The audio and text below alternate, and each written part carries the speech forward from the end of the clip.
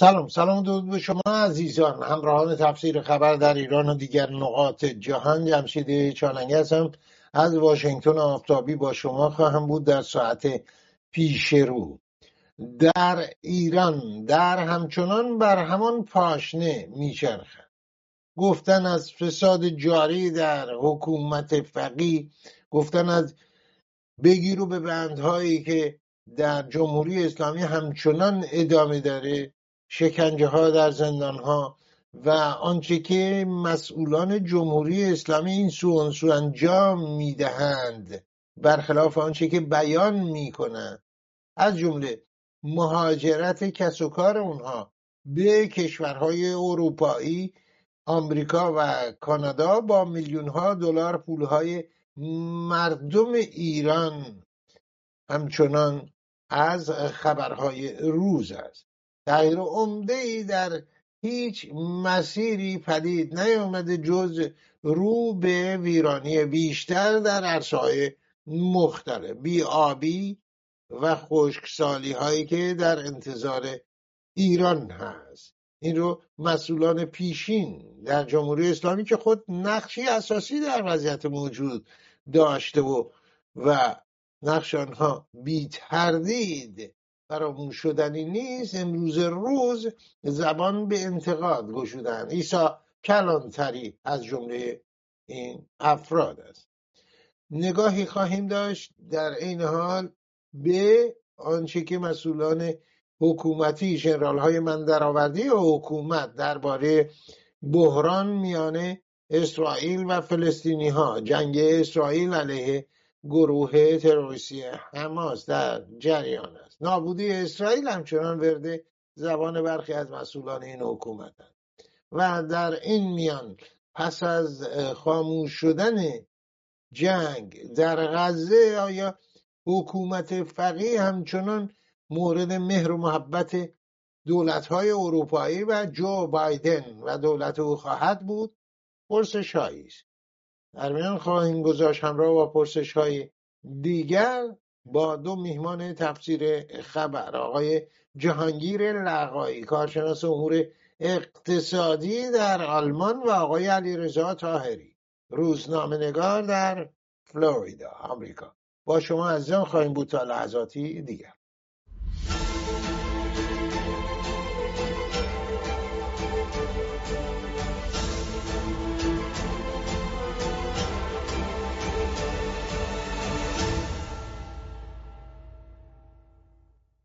آقای طاهری خوش آمدید. سپاسگزار از دعوتتون آقای چالنگی، در خدمتتون هستم. سپاس از حضورت. آقای لقائی خوش آمدید در آلمان. درود بر شما و تشکر از شما و همینطور درود به هموطنان عزیزم. آقای لقائی ببینید این داستان چای دبش هم که بازم هست دیگه، جز خبرهای روز مردم هم دیگه یه نوع بی‌تفاوتی ناشی از تکرار این اختلاس‌ها و چپاول و هرچه اسمش بزنیم. منتها یه نکته درش هست آقای لقائی، این که اومدن منت هم میذارن که خود ما اینو مطرح کردیم، خود ما اینو کشف کردیم. مثل که قرار بود آقای طاهری شما و بنده کشف کنیم این فساد، خود شما چون عامل فساد بودید. این مکانیزم این فساد به جای مکانیزم چرخش اقتصادی نسبتا سالم، این چجوری هست که هر از چنگای این پرونده ها رو یه باندی علیه باند دیگه میندازه بیرون؟ آیا از این بابت شما عادلانه میدونید قضاوت مقایسه اینها با کارهای مافیایی در زمانی که شیکاگو مرکز بزنهاشون بود؟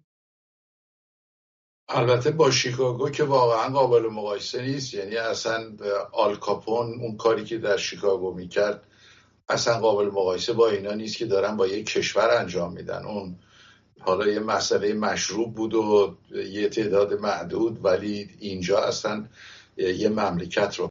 اما ببینید ریشه این اصولا زمانی که جمهوری اسلامی آمد تحت نام این که مستضعفان رو میخواهد تبدیل به اصطلاح ثروتمندان و یا بی‌نیازان بکنه، آمد بلا فاصله من اسمش رو میذارم قتل عام اقتصادی، مثل قتل عام سیاسی. آمد شروع کرد به مصادره کردن تمامی صنایع و شرکت‌های بزرگ اون مملکت. اصولاً ببینید این نه تنها در جمهوری اسلامی، در سایر کشورها هم که آمدن به اصطلاح ثروت رو اونطوری که دلشون میخواد یا مد نظرشون بود تقسیم بکنن و ثروت رو گرفتن از دیگران، این در واقع به نمایندگی از زحمتکشان عملاً اون دولت داره این ثروت رو میگیره. وقتی اینطوری شد دیگه خودشون تشخیص میدن که باید چگونه تقسیم کنن و وقتی زمانی گذشت این رو تجربه تاریخ نشون داده، نه تنها در جمهوری اسلامی، ما بین خودشون تقسیم خواهند کرد. یعنی نمیان به زحمتکشان یا مستضعفان تقسیم کنن، این تقسیم میشه ما بین باندی که در قدرت هست. و وقتی ما نگاه بکنیم این باندهای قدرت در تمام کشورهایی که بر اساس تقسیم ثروت به اصطلاح آمدن، شما اگه نگاه کنید باندهای مافیایی شکل گرفته و مملکت‌ها و کشورها رو به روز سیاه نشوندن، البته نسبت به خودشون. ولی جمهوری اسلامی تو این زمینه دیگه بی‌نظیر شد واقعا. در نتیجه ریشه قضیه از اینجا شروع میشه، تحت نام به اصطلاح مصادره ثروت از مستکبرین میآین میگیرن که به مستضعفین تقسیم کنن، در نتیجه ما بین خودشون تقسیم میشه و فساد در این جامعه نهادینه میشه. حالا در جمهوری اسلامی این قضیه بسیار سرعت و چیز بالایی گرفت. عملا ریشه این مسئله ببینید در اینجاست. یعنی وقتی میگیم فساد در یه جامعه نهادینه شده، خب در خیلی از کشورها فساد هست. مثلا وقتی آدم میره، به عنوان مثال دارم میگم، در یه مغازه 1 کیلو یه چیزی بخره، یه میوه‌ای بخره، ممکنه یه آدم روشو برگردونه نبیره، طرف مثلا 900 گرم بذاره ولی ترازو 1 کیلوه. و این اگر شما حواستون نباشه ممکنه یک مغازه‌دار این کارو بکنه. ولی وقتی که اصلا تمام ترازوهایی که باید 1 کیلو باشه تبدیل شد به 900 گرم و 800 گرم و 800 گرم 1 کیلو رو نشون داد، این یعنی نهادینه شدن فساد. در ایران جمهوری اسلامی در درونش فساد نهادینه شده.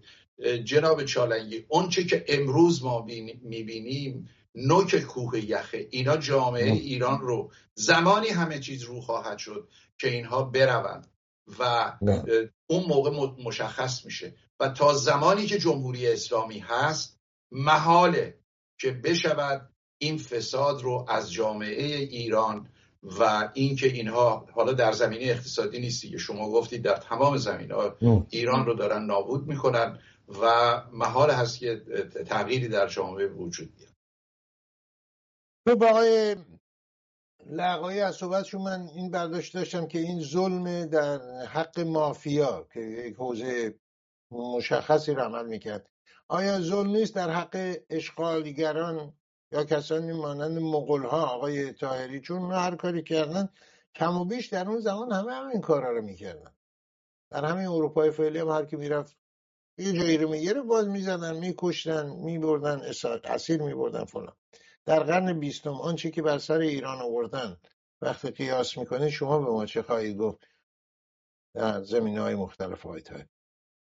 نکته در اینجاست که جمهوری اسلامی مبناش بر خودی و ناخودی است. ناخودی با وجود اینکه اسلام شعار برابری سید قریشی و برده حبشی رو میده، مبنای تشیع و حکومت هایی که آقای خمینی وعدش رو داد بر مبنای تبعیض و الگ کردن جامعه. شما از عمامه سفید بگیرید تا عمامه سیاه، حتی در بین خودشون، در بین روحانیونی که حاکم شدن بر ایران و اشغال کردند ایران رو، این تبعیض وجود داره و مرتب مشغول الگ کردن هستن. یعنی خودی ها رو هم دور میریزن و به اصطلاح خودشون نخاله ها رو دور میریزن تا یک جامعه مطلوب خودشون به وجود بیاد و اون جامعه مطلوب جز این نیست که بیشتر و بیشتر منابع و ثروت ایران رو به جیب بزنن. اینو در هر زمینه‌ای در ایران میشه دید. تا زمانی که عمامه سفید و عمامه سیاه همراه هم مشغول چاپیدن ایران هستن، متاسفانه ایران سرنوشت خوبی نخواهد داشت. خب این قیاس رو چطور انجام میدین؟ عملکرد این حکومت های قابل توصیف هست یا انطباق با اشغالگرانی که ایران رو در طول تاریخ اشغال کردن؟ مسلما نه، به خاطر اینکه ما در قرن 21 زندگی میکنیم. نمیتونیم مقایسهش بکنیم با مثلا مغول‌ها یا تازی‌هایی که به ایران حمله کردن. الان بشر به یک مرحله رسیده که برابری انسان‌ها رو پذیرفته.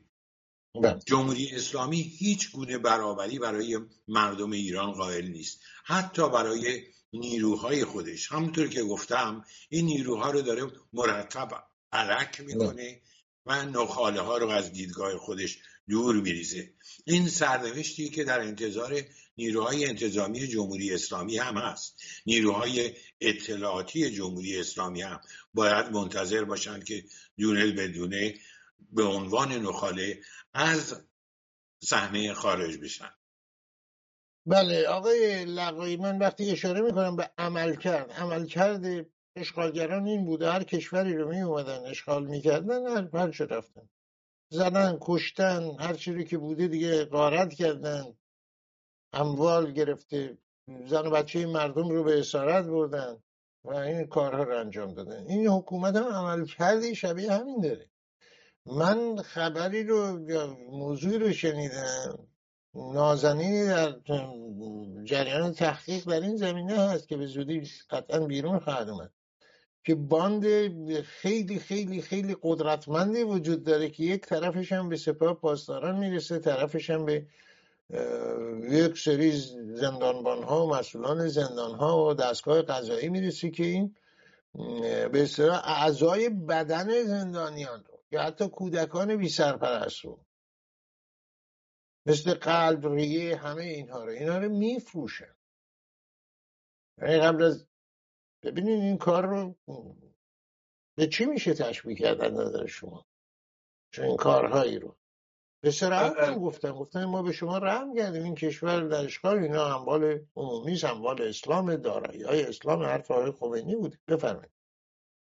بله، البته این که با زندانیان این کار رو میکنن، من این رو حالا الان دیگه این کودکان کار و کودکان بی سرپرست و افراد بی سرپرست هم بهشون اضافه شده، ولی در دهه 60 خبرهایی از زندانهای ایران به خصوص اوین و گوهردش بیرون می آمد. زندانیانی رو که میخواهند اعدام بکنن قبلش به اصطلاح بعضی ها رو همین اعضای بدنشون رو در می آوردن، یا در به هر حال این مسئله از همون ابتدای جمهوری اسلامی شروع شد. اما اینکه در هر دوره مثلا مغول‌ها رو خب زیاد مثال میزنن وجود داره. ببینید بعد از اینکه چنگیز رفت، یعنی همون اولین نفر که حالا زد و کشت و حالا تا اونجایی هم که میتوانست فرض کنیم ثروت رو برد، ولی بعدش هولاکو خان که به عنوان حاکم اون مملکت شد، دیگه فقط میشه گفت یه چند سالی بود که این مسئله تداوم داشت در اون دوره. بعدش دیگه اونها بر اساس اینکه این کشور رو باید اداره کنن شروع شد، در حالی که جمهوری اسلامی ما وقتی نگاه میکنیم میبینیم هرچی جلوتر میره مسئله اون غارت و چپاول و نابودی مملکت شدت سعودی گرفته. یعنی در تمام مواردی که ایران اشغال شد یه دوره محدودی بود، یعنی معمولا هم همون اولین حاکم اشغالگر بود که می آمد و بعد که حاکم بعدی حالا که پسرش بود یا یکی از برادرانش بود در اونجا میذاشت، دیگه بر اساس اون مملکت داری و شرایط اون دوره داشت اداره میکرد. اینها دقیقاً مسئله درست برعکس شده، یعنی از کم شروع شد و هر چی جلوتر میره داره سیر صعودی میکنه. در تمام زمینه‌ها اینها مملکت رو نابود کردن. شما نگاه کنید جناب چالنگی، از سال 2018 تا پایان سال 2022 در ایران به طور متوسط 1,500,000,000 سرمایه گذاری خارجی شده. این وحشتناک یک مملکتی با این امکانات طبیعی و 85 میلیون جمعیت 1.5 میلیارد دلار درش سرمایه گذاری خارجی باشه، یعنی بی‌اعتماد ترین کشوری که ممکنه در جهان وجود داشته باشه. در همین دوره مثلا در امارات عربی سالانه 22 میلیارد دلار سرمایه گذاری شده. خب این مفهومش چی هست؟ شما ذخایر ارزی کشور ما با داشتن دومین انرژی جهان که الان با پیدا شدن گاز فارس در واقع میشه اولین انرژی، دارای صندوق ذخیره ارزیش 10 میلیارد دلاره که حالا اگر تا الان این 5 میلیاردش هم ندزدیده باشن، اون وقت همین رقم در عربستان سعودی 1100 میلیارد دلاره، در امارات متحده عربی 1300 میلیارد دلاره. خب انرژی ما که بیشتر از اونهاست، مجموعه نفت گاز، امکانات ما هم که بیشتر از اونهاست. پس مسئله در کجا هست؟ در فساد و عده‌ای نادان و احمق که بر جامعه ایران دارن حکومت میکنن و این جامعه رو دارن مدیریت میکنن به اصطلاح، و به اینجا رسیده واقعا وضعیت که داریم میبینیم که باید 2 انسان بالای 60 سال برای سطل زباله و زباله ها خیلی شرط من هم دیدن باید دعوا بکنن. ببینید در حالی که همین فلسطینی که اینها دارن این همه از گذشته سنگشو به سینه میزنن، حداقل من ندیدم نه در بخش غربی رود اردن و نه در نوار غزه یک کلیپ نشون داده باشن که یک بچه غزه‌ای یا فلسطینی به هر حال داره تو سطل زباله داشته مثلا غذا پیدا میکنه. خب بله، الان وضعیت فرق کرده در معاصره‌ای که اصلا وضعیتی دیگر پیدا کرده، در شرایط عادی البته جور دیگری. آقای طاهری در همین زمینه، خب اگر یه نسل جوان، یکی از بچهای امروز، بچهای 20 ساله امروز، جوانان 20 ساله بیاد و از آقای علیرضا طاهری، روزنامه نگار بالای نیم قرن سابقه مطبوعات و رسانه‌ای، بپرسه اون چی که آقای لقائی گفت، منابع نفت، گاز و مدیریت نسبتاً خوب وجود داشت بهره برداری پیش از انقلاب، ولی چه شد که به این روز افتاد؟ گزارش شما رو بخواد بشنوه به طور کلیاتش رو چه خواهید گفت به جوان امروزی آقای طاهری؟ مسلماً سوء مدیریت، ندونستن برنامه کار، نداشتن برنامه کار. کسانی بر ایران حکومت میکنن که کوچکترین... نه اجازه بفرمایید آقای طاهری، پرسش من این هست، مربوط به قبل از انقلاب هست. یعنی چه شد که سقوط کرد؟ بفرمایید. دقیقاً یه بار دیگه بفرمایید، من متوجه نشدم. پرسش من این هست آقای طاهری که اگه یک جوان امروزی بیاد از آقای علیرضا طاهری بپرسی که آن چیزی که آقای لقائی انتقاد کرد و الان شما به نحوی اشاره کردی، اینها در گذشته پیش از انقلاب عکسش بود. مدیریت نسبتاً خوبی بود که داشت بهتر و بهتر میشد، ولی سقوط کرد اون مدیریت. چرا؟ میخواد بدون گزارش یک روزنامه‌نگار با بیش از نیم قرن دقت در روزنامه‌نگاری. صرفاً به دلیل سوء مدیریت و نداشتن تجربه مملکتداری و نخواستن مملکتداری کسانی بر ایران امروز حاکم شدن که متاسفانه چیزی درباره مملکتداری نمیدانند. اینها به ایران به صورت یک فروشگاهی میبینن که جنس خود به خود وارد میشه، 10 برابر بفروشن و سودشو بریزن به جیب خودشون. در نتیجه خب طبیعی است که ایران سیر قهقرایی رو طی خواهد کرد. آقای لقائی اشاره کردن به فروش ارگان‌های زندانیان سیاسی در اوایل انقلاب. همکنون در خیابان‌های تهران قلب جوانان ما هدف و آماج گلوله قرار میگیره، از سینه‌شون بیرون میاد. این قلب مادران ایرانیه که آتش میگیره، متلاشی میشه. فقط فروش ارگان نیست، این چشم جوانان ماست که در کف خیابان آماج گلوله نیروهای انتظامی قرار میگیره. کسانی بر ایران دارن حکومت میکنن که اصلا ذهنیتی راجع به مملکت داری ندارن.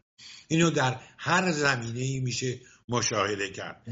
ما الان راجع به چای دبس صحبت میکنیم. مگر چای چقدر از اقتصاد یک مملکت رو تشکیل میده؟ اگر دقت بکنیم به موارد خیلی کلانتر ارقامی رو به دست میاریم که بسیار تکان دهنده تر از فساد چایه. ارقام مربوط به فروش نفت، ارقام مربوط به خرید و فروش سلاح و غیره و غیره. ما با گروه تبهکار روبرو هستیم که اومدن و برخلاف مغول که به قول آقای لقائی آمدند و کشتند و سوختند و رفتند، دنبال این هستن که هرچی بیشتر بمانند. مغول به لطف خواجه نصیرالدین طوسی دارای تنظیماتی شد، دارای اداراتی شد. در فرهنگ ایرانی حل شد جمهوری اسلامی با فرهنگ ایرانی دشمن است، اصولا ایرانی بودن رو نمیپذیره. در نتیجه بسیار خطرناکتر از هر نیروی اشغالگر خارجی دیگری است. خب آقای لقائی، این پرسش از شما هم دارم که اگر به شما گفته بشه که بعد شما اشاره کردن، آقای طاهری هم اشاره کرد به بعد از انقلاب، اما قبل از انقلاب اون مدیریت وجود داشت، بهتر و بهتر داشت میشد. صادرات نفت ایران به 6 میلیون بشکه هم رسید. نقش مهمی در بازار نفتی جهان پیدا کرد. اقتصاد رشد 2 رقمی داشت. به فرهنگ تاریخ ایرانی هم اهمیت بسیار داده میشد. جشن‌های 2500 ساله و در زمینه‌های مختلف دیگه. اما سقوط کرد اون نظام. شما به عنوان کسی که شاهد بودید و بعد از این همه مدت تلاش کردید و تحقیق کردید، چه خواهید گفت؟ چه عواملی باعث سقوط اون وضعیت شد؟ این رو از زبان شما میشه. ببینید جناب جهانگیر، سرعت رشد اقتصادی و اجتماعی جامعه ایران در قبل از سال 57، یعنی تقریبا میشه گفت از اوائل دهه 1340 بسیار با سرعت پیش رفت. یعنی ما از سال 1338 رشد اقتصادی 10% ایران شروع شد و تا 18% هم رسید و این واقعا البته در سالهای 1355 54 و 56 به 18-17% رسید و اون آزادی‌های اجتماعی که به وجود آمد و آزادی‌های فردی، در نتیجه یک جنگ پنهان و علنی مابین مدرنیزاسیون و سنت یا عقبگرایی در گرفت. متاسفانه از نظر من در سالهای 56 و 57 ما مدیران بحران که بتوانند این مسئله رو مدیریت بکنند و اجازه ندن عقبگرایان و سنتگرایان بر اوضاع جامعه از نظر روانی مسلط بشن نداشتیم. شما نگاه کنید آقای شریف امامی به عنوان نخست وزیر در به اصطلاح بحرانی ترین شرایط میاد سر کار و بعد حرف از آشتی ملی میزنه. ملت مگه با هم دیگه قهر بودن که ایشون میخواد آشتی کنه؟ تاریخ ایرانی رو که 2500 سال سابقه داره 2 مرتبه برمیگردونه به تاریخ شمسی که اصلا هیچ ارتباطی به ما نداشت و مرتب با آیات اعزام وارد مذاکره میشه. خب این که مدیریت بحران نمیشه که. یعنی من فقط یه نمونهشو دارم میگم. ببینید ما اگر در اون لحظه تاریخی در سال 57 کسانی که جامعه رو داشتن میگردوندن واقعا مدیران بحران بودن، اصلا امکان نداشت این اتفاق بیفته از نظر من. یعنی قابل جلوگیری بود و اصلا چیزی نبود که منجر به یه همچین مسئله‌ای بشه، چه در زمینه حالا ارتش، به خصوص در زمینه سیاسی به نظر من.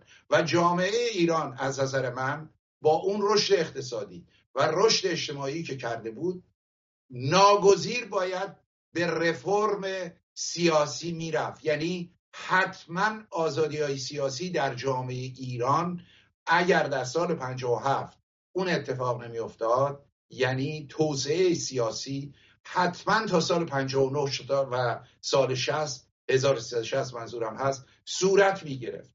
و اتفاقا این عقبگرایان بودن که وحشت رو احساس کردن و در یک فضایی که نسبتاً باز شده بود، به جای اینکه حتی نیروهایی که به اصطلاح پیشرفته بودن و خواهان پیشرفت ایران بودن اینها جلو اونا وایسن، با اونها همگام شدن در این زمینه با نهایت تعصب و مسئله به اینجا کشیده شد. بازم خواهیم رسید. گزارش آقای طاهری رو از پیش از انقلاب برای نسل جوان میشنویم در همین زمینه های کرد. ببینید پیش از انقلاب برنامه ریزی وجود داشت. من یک مصاحبه داشتم با مرحوم منصور روحانی وزیر آب و برق 50 سال پیش. ایشون در اون مصاحبه رسما نگرانی خودش رو ابراز میکنه از کمبود آب در ایران، خشکسالی. برنامه داشت آقای روحانی و به ترتیب داشت میرفت جلو برای اینکه بحران و مشکل بیابی در ایران رو حل بکنه. آقای روحانی کسیه که آب لوله کشی رو به ایران آورد. خب اینو داشته باشیم. از طرف دیگه ذهنیتی که بر جمهوری اسلامی هست، نمونهش آقای بازرگان، آقای مهندس مهدی بازرگان که به لطف رضا شاه به خارج رفت و تحصیل کرد، در همون زمانی که آقای روحانی برای آب لوله کشی تهران زحمت میکشید، نقشی که آقای بازرگان بازی کرد این بود که شعار و من الماء کل شیء حی رو به آب لوله کشی تهران اضافه کرد.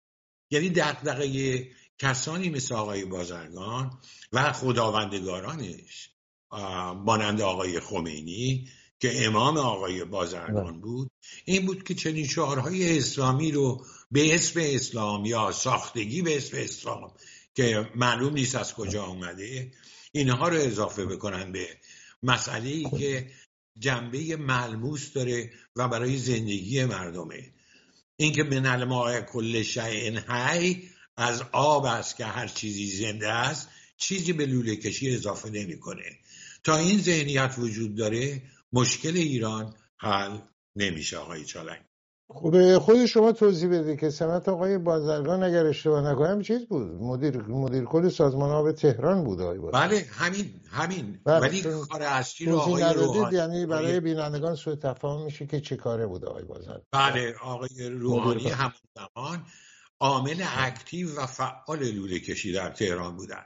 آقای کل ذهنیتش این بود که شعارهای اسلامی رو به آب لوله کشی تهران اضافه کنه.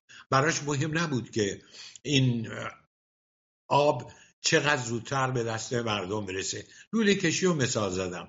آقای بهزاد نبوی، مهندس بهزاد نبوی، معروف به چریک پیر، اینو یکی از دوستان من که از کارمندان مسئول انبارداری شرکت ملی نفت ایران بود برای من تعریف کرد و فرد مورد وثوقی است.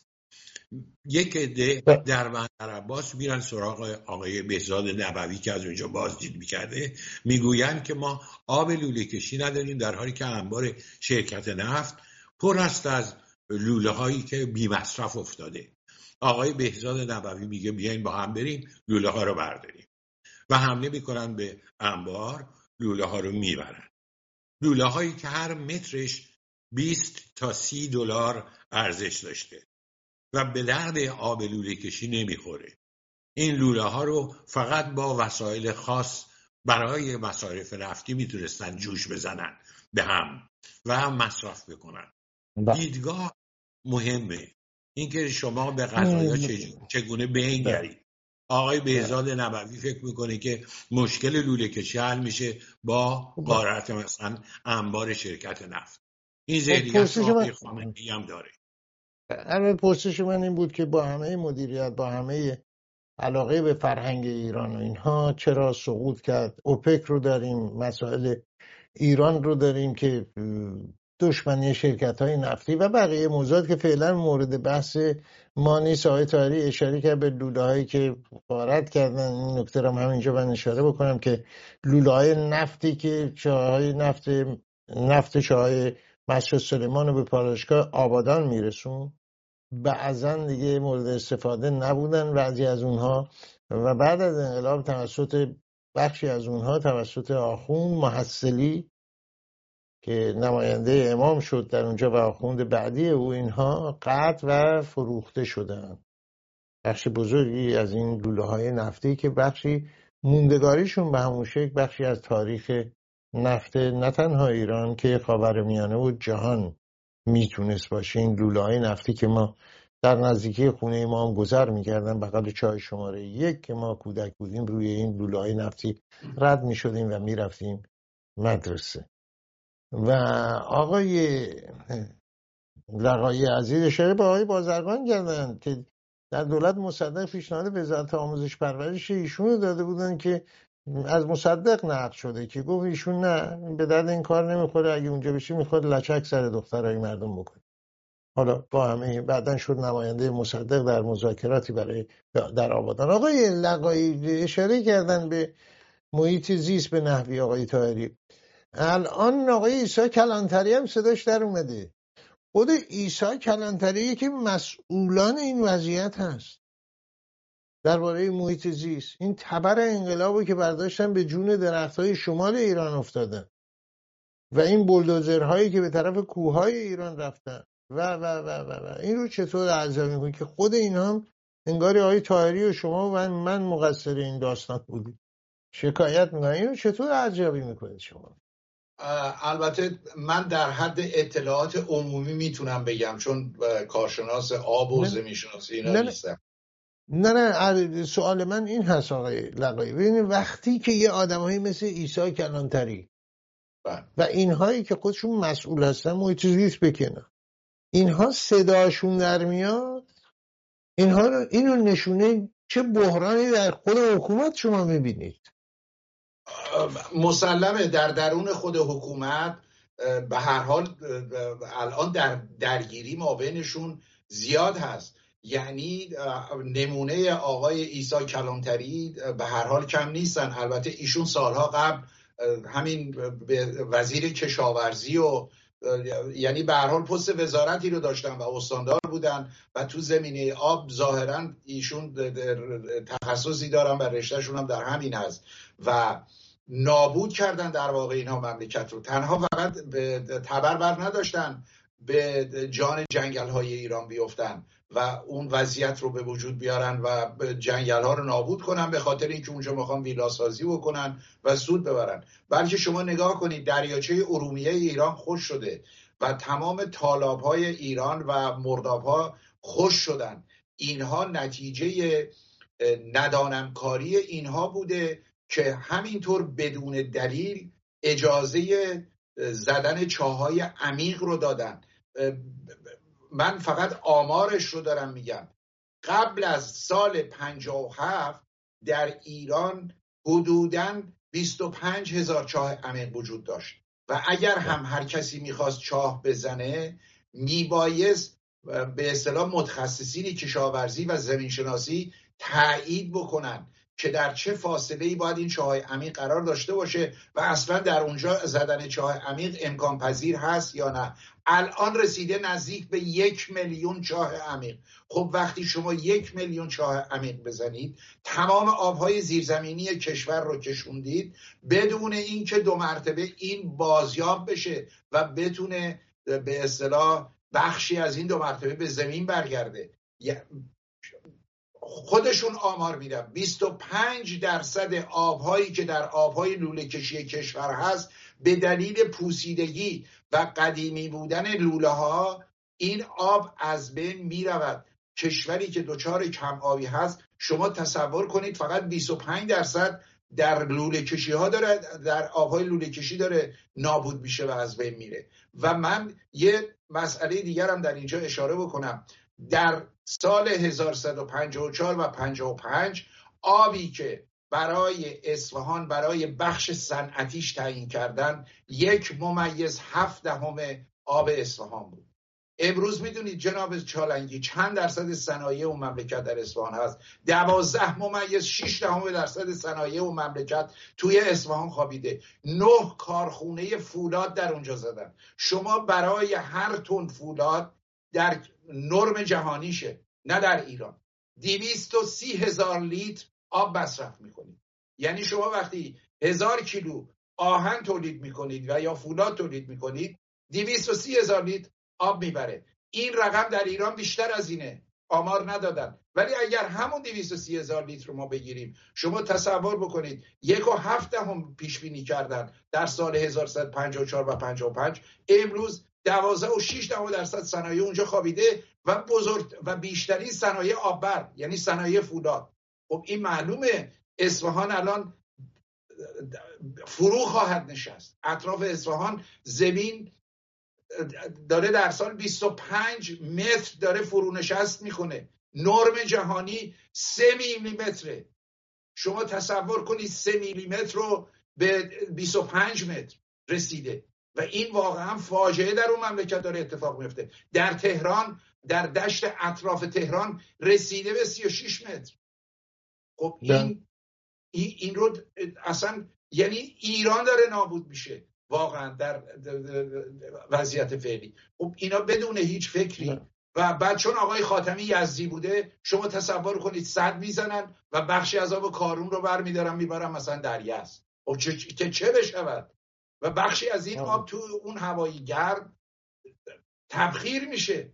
یعنی همون کاری که استالین با دریاچه اورال کرد و روی رودخانه سد زد و آوردش به ترکمنستان و دریاچه اورال رو تا الان 150 کیلومتر عقب نشونده، اینا با دریاچه های ما، دریاچه ارومیه و سایر مناطق مملکت ما به وجود آوردن.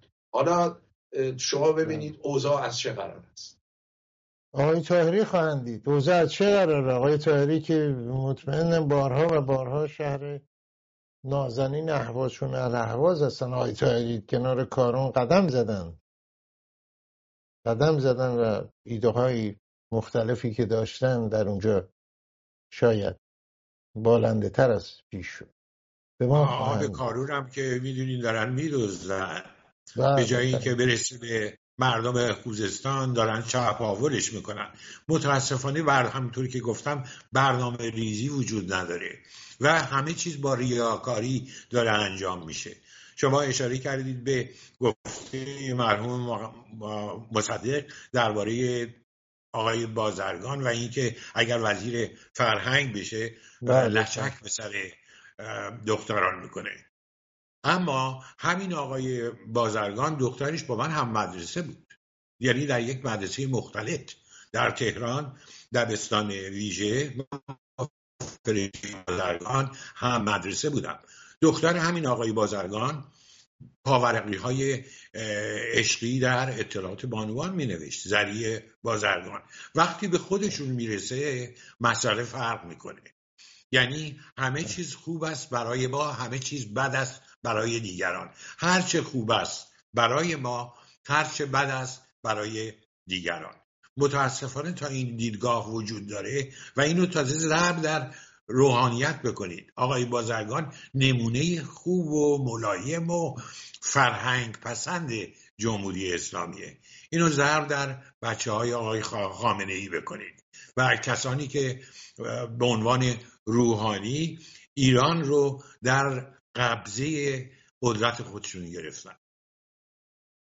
خب یه مقام اسرائیلی گفته آمریکا بی صاحب شده، یکی از مسئولان دولته. ایران اون وصفی که آقای لقائی کرد به نظر میرسه که به نظر که نه، واقعیت صاحب دلسوزی نداره، یعنی کسی نیست در اونجا. یه حکومتیش که مثل اشغالگران داره حکومت میکنه و دنیا هم در برابر این تایید داره میکنه به نحوی نیست. آقای طاهری کاملا متاسفانه با حکومت ضعیف آقای بایدن در اینجا در همین آمریکا این وضع ادامه خواهد داشت. ولی خوبی دموکراسی اینه که بعد از مدتی خودشو بازسازی میکنه، خودشو تصحیح میکنه. این لطف حکومت دموکراتیک و دموکراسی در کشورهای جهان امروزه. بالاخره جهان چشمشو باز میکنه و حقایقی رو که در ایران وجود داره لمس خواهد کرد. ایران رو نمیشه نادیده گرفت. ایران یک قدرت بزرگ دارای نیروی جوان بسیار نخبه و باهوش و زحمتکشه. ایران لایق چنین حکومتی نیست. این رو جهان به زودی در خواهد یافت. آقای چالنگی. آقای لقائی ببینید دو تا نگاه در منطقه وجود داره. یک نگاه در جنوب خلیج فارس هست که برنامه ریزی و چشماندازی برای آینده هست. سرمایه گذاری های کلان شما اشاره کردین در عربستان، امارات که مدت های مدیدی شد، کویت دورتر سرشو کرده تو لاک خودش بعد از وقایع اشغالش و آزاد شدنش، داره کارهای خودشو میکنه. سطح رفاه در اون مملکت چقدر بالا است بمانه. و بقیه مناطق از دبی گرفته ابوظبی چون امیرنشینای در یه جای جدا میشن اصلا با اینکه با هم هستن، و حتی سلطنت نشین عمان و بقیه دارن و قطر هم که همینطور. و چشمانداز بسیار بسیار سرشار از سازندگی که همین رسیدن عملی کردن این چشمانداز نگاه اینها رو کشورهای عرب جنوب خلیج فارس متوجه اسرائیل کرده و دوستی با اسرائیل چه سهم مهمی میتونه در یه همچه آینده‌ای داشته باشه. رفتن آقای پوتین به جنوب خلیج فارس و صحبت‌ها با رهبران عربستان و امارات و طرح این موضوع سهمی به روسیه دادن در این سازندگی باعث شد که پوتین همون بالای آسمان ایران این رئیسی رو صدا کنه و دستورات جدید رو بهش بده، برخلاف اون ظاهرسازی که کردن که من داشتم میومدم ببینم شما رو، شما خودتون اومدین از این حرفا. خب خیلی روشنه در مطبوعات عرب سرنخ‌های بیرون اومد که آقا گفتن به آقای پوتین شما گوش این نوچتون رو بگیرید، این با طرح ما برای آینده سازگار نیست. موش میدونه از جمله همین موشی که الان با حماس دونده در 7 اکتبر. این یه نگاه دیگه آقای خامنه‌ای هست که میگه آینده منطقه بعد از غزه، جنگ غزه، آینده به اسم مقاومت محور خواهد بود با همین حشد شعبی و حزب الله و نمیدونم حماس و جهاد اسلامی و حوثی‌ها و بقیه موضوعات. این دو نگاه آیا میتونن کنار همدیگه ادامه پیدا کنن یا بعد از ماجرای غزه بالاخره یکی از اینا باید جاش تو منطقه است؟ چه هست؟ شما چه میبینید؟ به نظر من این دو نگاه نمیتونه با همدیگه نه کنار بیان نه تداوم پیدا بکنه. ببینید به هر حال کشورهای عربی، حالا همین کشورهایی که شما اسم بردید لااقل، این کشورها به این نتیجه رسیدن بعد از 70 سال یا 60 سال جنگ و درگیری و این همه بودجه صرف این مسائل کردن خیلی عقب افتادن. میبایست در آرامش و در صلح و استفاده کردن از تکنولوژی و علوم همدیگر. به هر حال امروز تکنولوژی نمیتونه متعلق به یک کشور باشه. اگر کشورها بخواهند وارد پیشرفت بشوند، معلومه که به هر حال به خصوص با این مسئله جهانی شدن میبایست با همدیگه در به اصطلاح تبادل و مراوده باشن و از علوم همدیگه، تکنولوژی همدیگه استفاده کنن برای پیشرفت کشورشون و در جهت منافع ملیشون. اصلا منافع ملی یک مملکت بر پایه صلح خوابیده و بر پایه در واقع یه روابط دوستانه. خب اینا به این نتیجه رسیدن از سالها پیش و به درستی دارن این کار انجام میدن. یه نیروی دیگر هست مثل جمهوری اسلامی که از روز اولی که ضد آمد سر کار، اصلا اساس تفکر اینها ضد توسعه و ضد پیشرفت و ضد تمدن هست. یعنی تمام این کارهایی که اینا انجام میدن به خاطر اینکه اینا مخالف با تمدن بشریت هستن و نمود خارجیش این هست که دست به این کارها میزنن. وگرنه اگر کسی در نه تنها قرن 21 در قرن 19 هم بود ولی دنبال پیشرفت و دنبال تمدن بود که دست به این اعمال نمیزد، نه تنها در رابطه با خودش، سیاست‌های خارجیش. بنابراین نه، من حرف اینه که در چشمانداز شما چه میبینید؟ یعنی میتونه ادامه پیدا کنه این مماشات با همدیگه، یا اینکه بالاخره یکی از این نگاه‌ها باید حذف بشه؟ جمهوری اسلامی خواهد تونست با حزب الله و بقیه اسرائیل رو نابود کنه، عربستان رو بیاره زیر بیرق اسلام به روایت شیعه، یا اینکه بالاخره اونا ناچارن تجدید نظر بکنن که از روسیه گرفته تا بقیه؟ خیلی کوتاه بفرمایید، ممنون میشم. من خیلی کوتاه بگم. اولا جمهوری اسلامی از نظر من، یعنی این نوع تفکر، این نابود شدنی و رفتنی هست. دو عامل هست، یکی عامل داخلی خود ایران هست و یکی هم همینطوری که شما الان اشاره کردید عوامل خارجی هست. جهان این رو نخواهد به اصطلاح تحمل بکنه، نه تنها حالا کشورهای منطقه‌ای که واقعا به اینجا رسیدن که باید پیشرفت و باید برن، و به اضافه اینکه کشورهای غربی هم الان شما می‌بینید در دریای سرخ داره تجارت جهانی رو به هم میزنه و همه چیز رو به هم میریزه. یعنی اینجا دیگه مسئله غرب هم داره پیش میاد. بنابراین حالا اینکه کی از بین برود رو من نمیدونم، ولی قطعا از بین خواهد رفت. این نگاه نمیتونه. نه، این قطعا از بین رفتن که همه میرن. حرف من چیز دیگه است. آقای طاهری بفرمایید شما که این دو نگاه، چون اونور میلیاردها، صدها میلیارد دلار بلکه بیشتر سرمایه گذاری در دست برنامه ریزی است، این ور همچنان بر همون تب کوبیده میشه. نابودی اسرائیل رو بر فراز به اصطلاح کاخ سفید گرفته تا جاهای دیگه پرچم اسلام و محور مقاومت.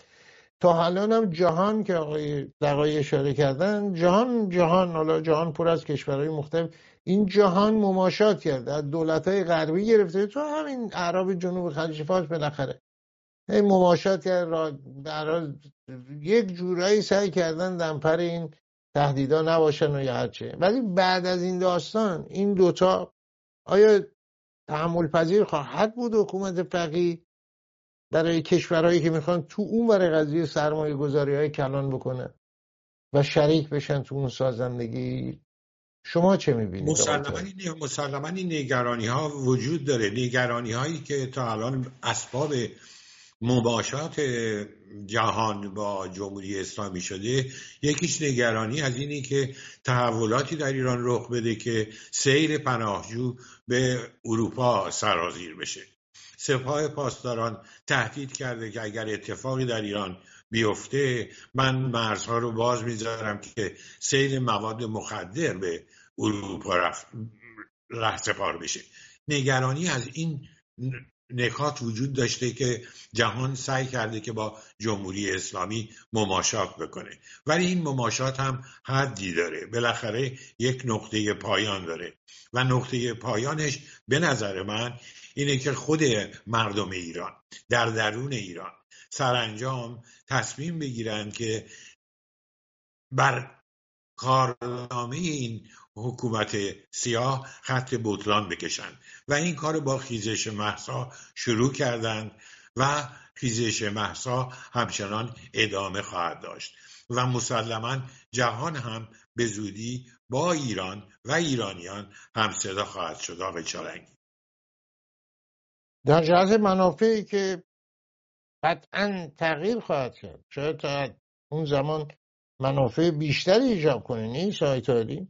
یعنی منافعی که اون ور هست مسلماً، ولی نگرانی ها باید رفع بشه تا زمینه برای منافع بیشتر هموار بشه. آقای شما که در جریان هستید که اینا از این تهدیدات زیاد کردن، ولی خب اینی که مرزها رو باز بدن، همین الان مواد مخدری که از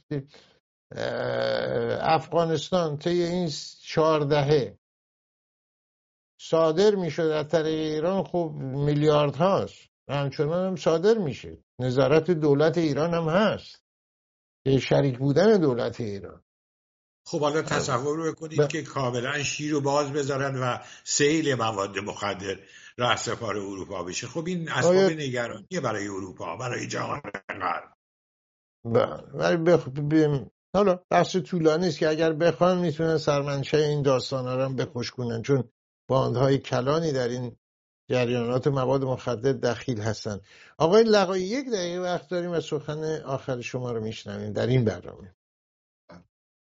من این سوال شمایی که فرمودید دفعه قبلم از من پرسیدید، به نظر من دیدگاه جهان غرب، این دفعه دیگه میگم غرب که مشخص باشه، به نظر من تغییر پیدا خواهد کرد. یعنی مماشات رو به شکل گذشته که اینا با جمهوری اسلامی انجام میدادن، با توجه به صحبت‌هایی که شد اون طرف خلیج فارس، کشورهای عربی برنامه‌ریزی‌های کلان کردن برای سرمایه‌گذاری و غرب هم در واقع داره اونجا این تکنولوژی رو میبره و با شرایط جدیدی که پیش آمده، من تصور میکنم این مماشات به شکل گذشته اولا به پایان رسیده و تصمیمات دیگری خواهند گرفت. بله، این تحولاتی در جریان هست. بله، تحولاتی در جریان هست. و 1 دقیقه شما آقای طاهری در مورد اینکه در آینده چه اتفاقی خواهد افتاد، در حال حاضر مهمترین نکته اینه که ببینیم چه کسی ساکن کاخ سفید خواهد شد در انتخابات سال آینده که برای کل جهان از جمله ایران سرنوشت ساز خواهد بود.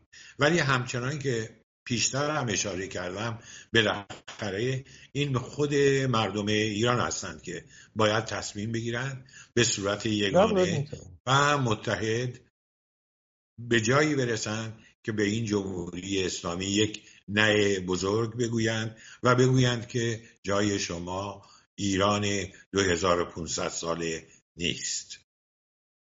آقای طاهری، شما پیش بینیتون برای انتخابات ریاست جمهوری آمریکا چه هست؟ آخرین آماری که دارید چه هست؟ همچنان با توجه به آخرین آماری که هست، اگر که آقای ترامپ بتونه اجازه بهش بدن از نظر حقوقی شرکت کنه در انتخابات، از آقای بایدن به مراتب جلوتر هست و از طرف دیگه آقای بایدن روز به روز از محبوبیتش در آمریکا داره کاسته میشه. حزب دموکرات دچار مشکل‌های بسیار بسیار زیاد هست، تا حدی که جان کندی، نوه پسر رابرت کندی، از حزب دموکرات بریده و به صورت مستقل وارد کارزار انتخاباتی شده. در حزب دموکرات مشکلات زیادی به وجود آمده. خب پسر رابرت کندی و حرفایی هم میزنه که خب نگران کننده است از بابت به هر حال سرنوشتی که پدر و عموی ایشون داشته. به هر حال حرفای خلاف مسائل حزبی و مسائل دیگه کسانی که کارگزاران اصلی پشت پرده هستن در آمریکا. سپاس بسیار داریم از هر 2 مهمان گرامی، آقای علیرضا طاهری و آقای جهانگیر لقائی، 2 مهمان گرامی تفسیر خبر. به امید دیدار در شماره‌های آینده تفسیر خبر. بینندگان گرامی، به اتفاق علی عزیز کارگردان فنی برنامه و امین تهیه کننده برنامه، امین عزیز، برای شما روزگار خوشی رو آرزو میکنه، با امید به فردایی بهتر، با برآمدن آفتاب از فراز البرز و سبلان آسماری، کوساران دنا درا کلوند کوزاگرز تفتان بینالود، درفک و شیرکو، کوساران تاراز منگشت و زردخو و تابشان بر فلات ایران دارید. روزگارتان خوش، تندرستیتان پایدار باد. ایران هرگز نخواهد مرد.